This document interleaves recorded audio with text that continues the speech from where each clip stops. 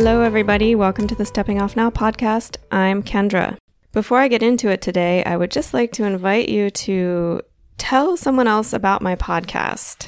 Anyone you think may be interested in the subject matters that I cover, the way that I cover them, anyone you think may need to hear what I have to say. And thank you so much for doing that. Today I want to talk about this concept of balance that we have. Balance in life. We should be seeking balance. And why I think that it may actually be somewhat insidiously harmful. I don't want to totally trash the idea of balance, but I was talking about this recently with a friend of mine, and I realized that I don't actually seek balance in my life. Not really. I do something else that I think works much better for me. And that's what I want to share with you today. This idea that we should be seeking balance in our lives really is, I think, at its core about trying to fit together like puzzle pieces all of the responsibilities we have with the things we want to do that bring us joy. And sometimes there's a crossover between those two things, right?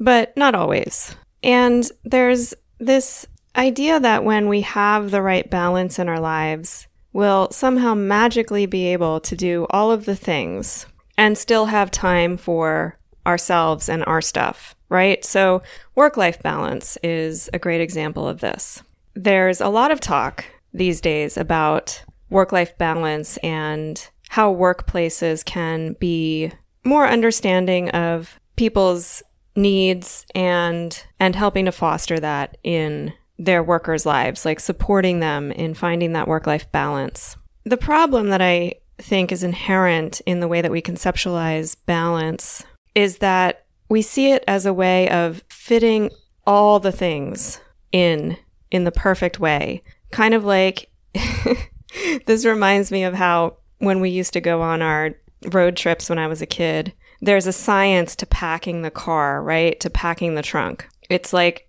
really it is like a three-dimensional puzzle. And my father really enjoyed doing this, finding the perfect way to fit all of the suitcases and bags into the trunk. That's kind of like what we're trying to do.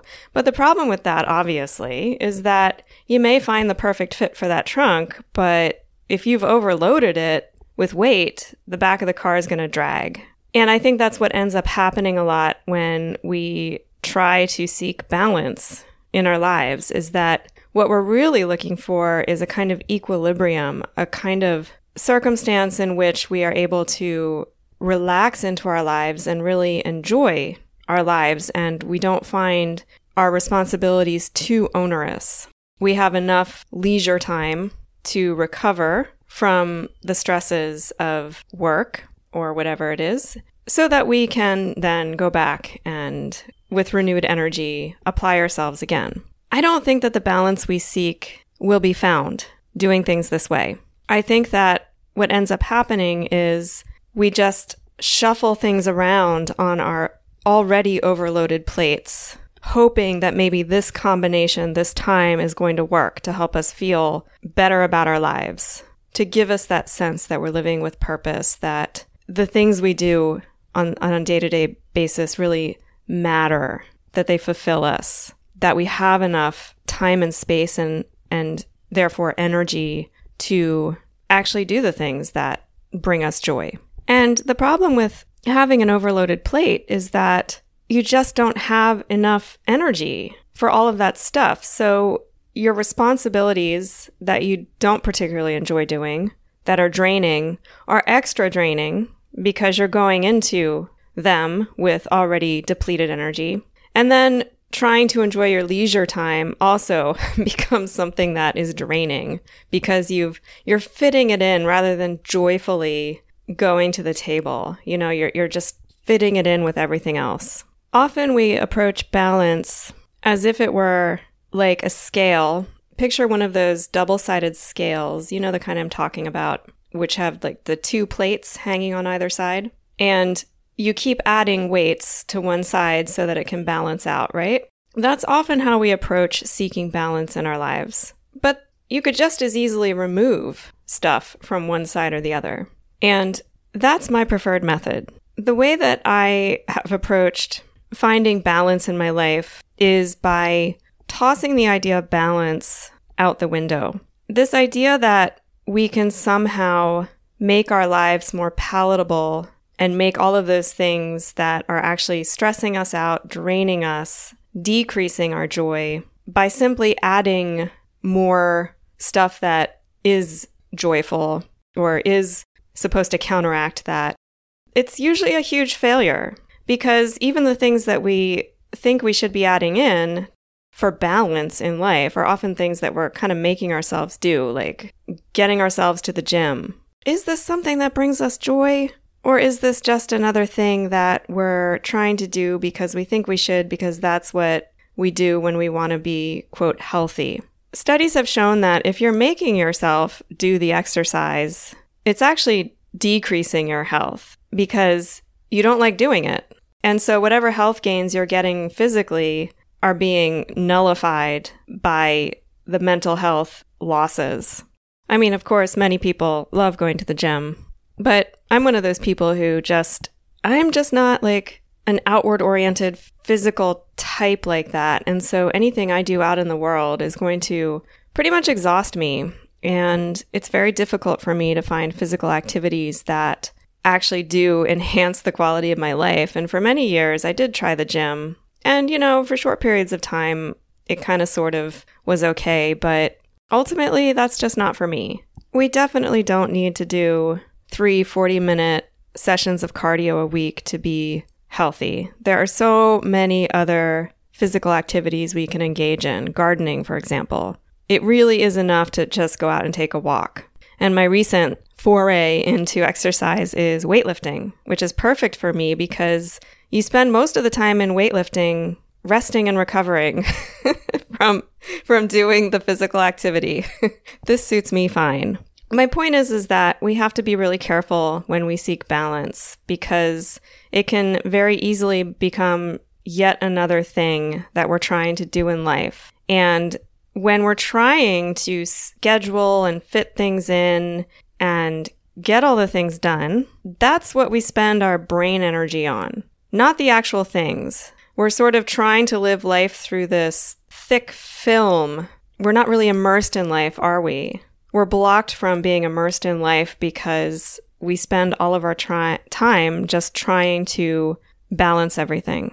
So if you feel like you're sort of living at a distance from your own life, I don't know if you've ever had that feeling, but it's just like, I don't know, you just sort of feel like you're not really living it, like you're just not connecting somehow.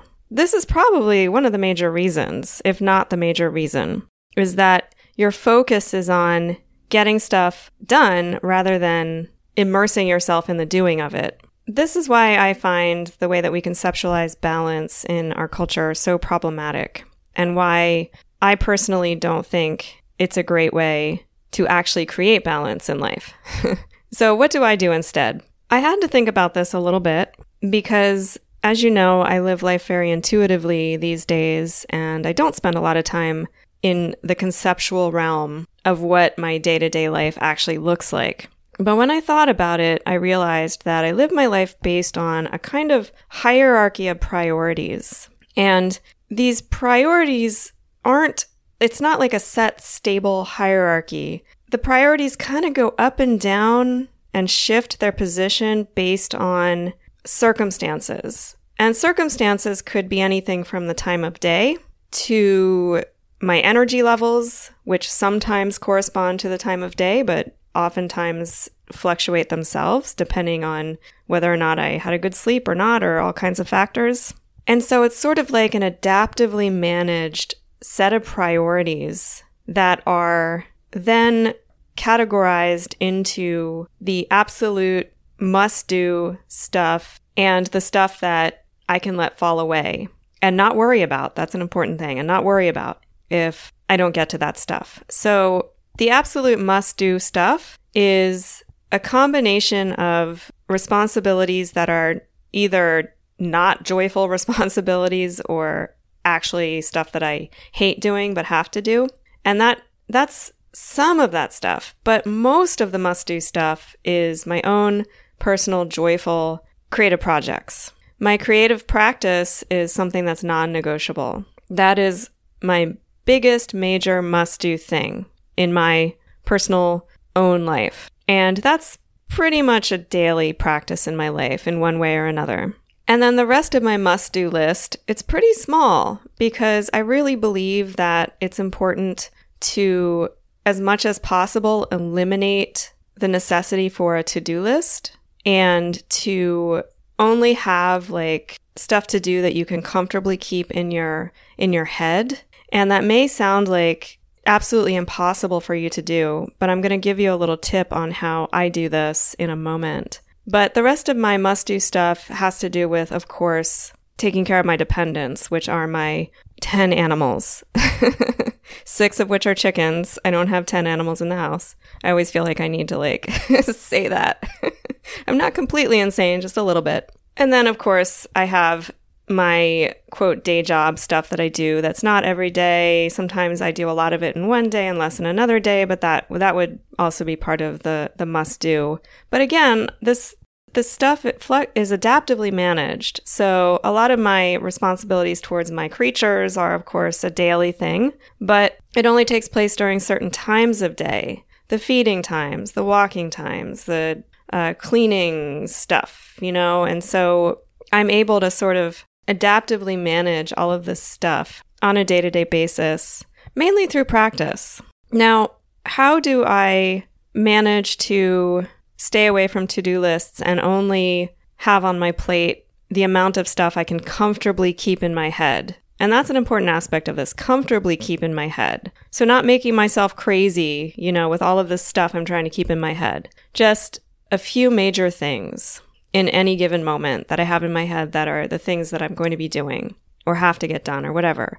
I use a methodology I think it's called chunking, where you can sort of fit together things of a kind. So there may be a lot of little small tasks that are involved in, for example, chores around the house. But you can all put those together under the category of chores, house chores, right? So you don't have to necessarily think of each little tiny thing. By chunking things together that are of a kind, you can basically save on the brain energy that you would use if everything's sort of scattered, if you're trying to visualize like an image of what this might look like. Like you have a bunch of like colored Legos. You kind of separate the blues and the greens over there and then the yellows and reds over here. So that's one method I use in order to kind of keep my brain clear of to-do stuff. But another important aspect of this is to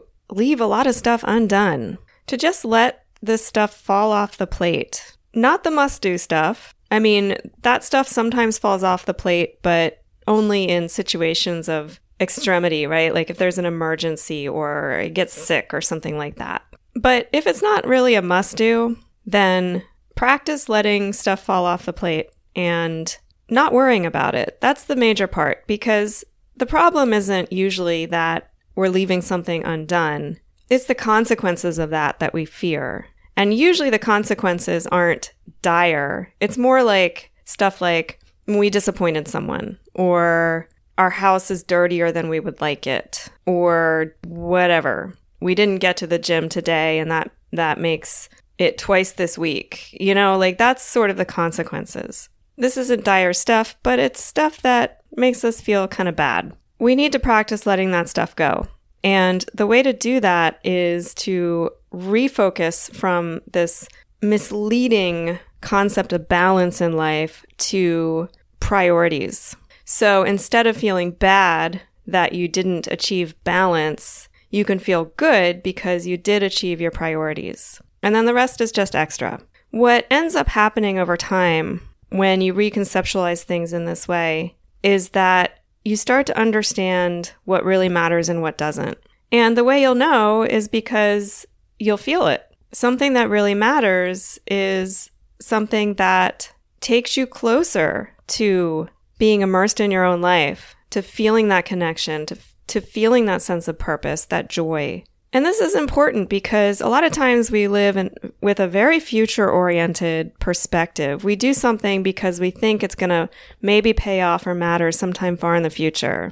Exercise programs are a lot like this. for many people. I mean, some people get immediate like endorphin feedback from exercise, and that's great. But a lot of people are just trying to keep up with an exercise program because they think it's going to, I don't know, make them live longer or whatever it is. And it just is another thing that they're doing because they think they should. It's what good people do. It's what smart people do. There are plenty of things in life that we do based on really amorphous reasons and payoffs, possible payoffs, just so we can feel like we're doing the right things and that we're good and smart people.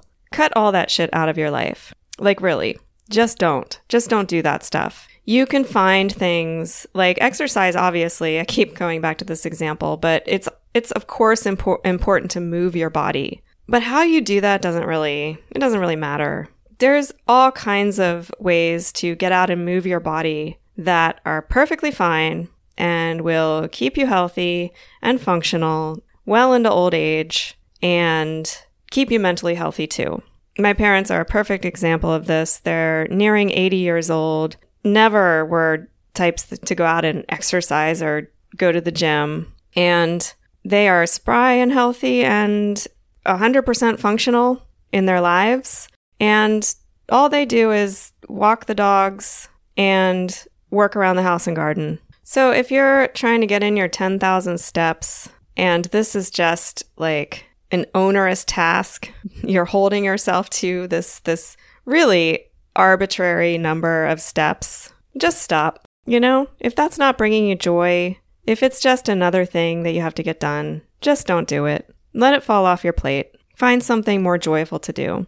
Find something to do that really matters. Find something that is going to make you feel like you're really living your life, not just trying to.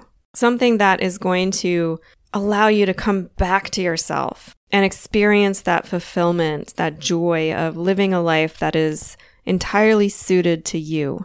And figure out what those priorities are for yourself. It really shouldn't be more than a few things. And you can do a bit of chunking, you know? So like, for example, I do a ton of creative stuff. I do this podcast, I do my blog, I do my ebook, I do my fiction.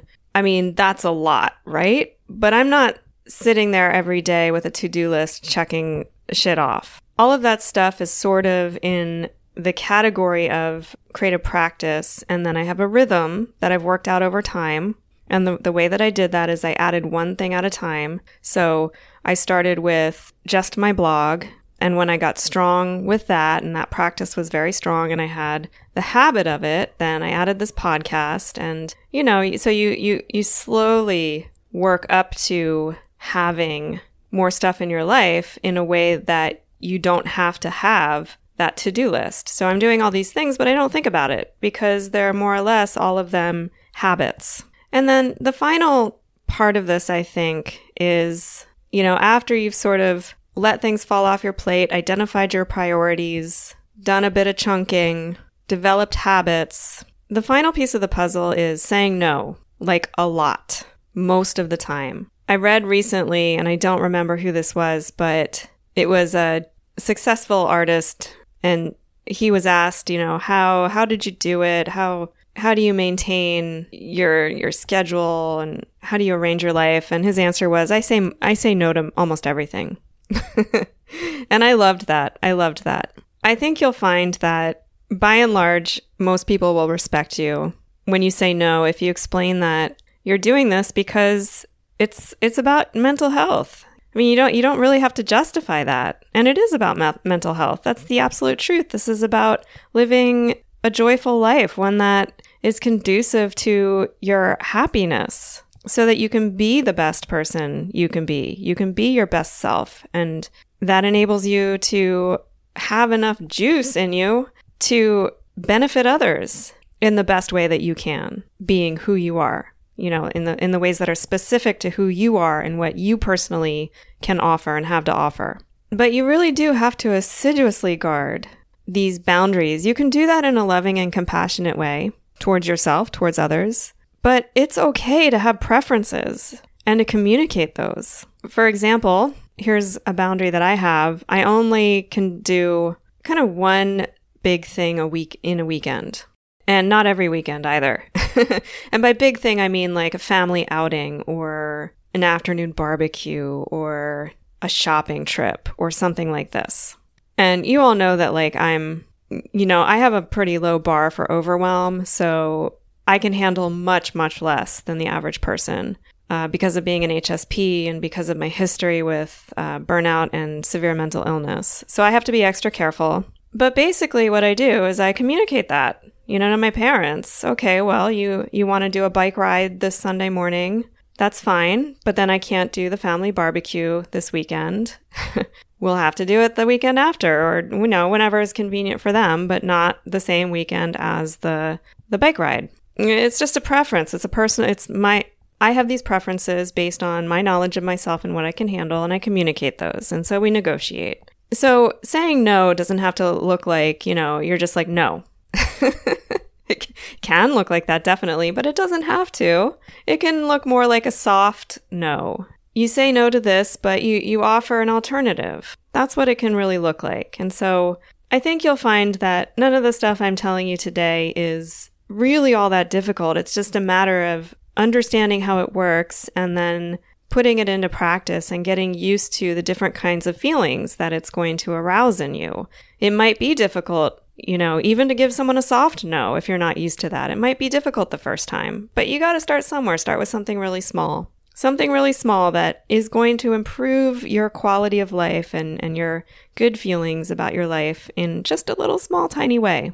And you'll feel so proud of yourself. And you'll feel empowered. Like you'll feel your ability to access your own agency and to be your own advocate growing with each little thing you do. And you'll be able to, over time, with practice, everything is a practice, guys. Like everything is a practice. You'll just get better and better at it. And you'll find better ways to do it too. Ways that suit you and your own personality. So to sum it up, instead of trying to find balance in life, what I do is try to identify what really matters and what contributes to my quality of life. And that's the stuff that, to the extent possible, I try to fill my days and weeks with. And I let the other stuff kind of just fall off the plate. And sometimes, I'll have a moment where I'll feel a surge of energy and I'll get one of those things done. I'll pick it back up again. But if I don't, it's okay. Because I've learned to live with the feeling of not getting it all done and actually to find joy in that. And the reason I can find joy in it is because my life feels so much better this way. So instead of like freaking out and stressing out about the stuff I'm not getting done, the quality of my life has improved so much that I don't need to feel that way because I can so clearly see the benefits. I can feel the benefits in my day-to-day life. The final thing I want to say about this is that, like all systems, this is not a perfect system. So there's no such thing as like discovering the way and then everything's fine forever and ever. It's simply a system that I've found that works super, super well for me. And when I do have days where I feel overwhelmed by all the things, which do still happen to me despite all of these different skills that I've developed, my response is always, what can I not do? And occasionally, that means that the must-do stuff also falls off the plate. And that's also an important skill to have, to be able to allow that to happen too, on occasion. Ultimately, there are very few things that we absolutely must do regardless, like feed our kids, right? Or in my case, my animals. But when you really boil things down to the absolute essential stuff, there's not a lot of it. And oftentimes when we let things slide, it helps us figure out what actually really does matter, what actually really does have to get done, which again, really isn't a lot. Okay, that's it for this episode. Hopefully there was something in there that is helpful or inspiring in some way. Remember, ultimately, this is about finding the system that works for you, but I would have you really ask yourself honestly, is the system you're using now really working for you? Is it really? That's the question I would want you to ask yourself. And if it's not, if you don't feel fulfilled and happy in your life, if you don't feel like you're really living it, if you do feel like you're living your life somehow at a distance, if you constantly feel overwhelmed and like balance eludes you, give something I said today a try in some small way and see what happens. Thanks as always for listening, for spending this time with me. I'll see you next Friday.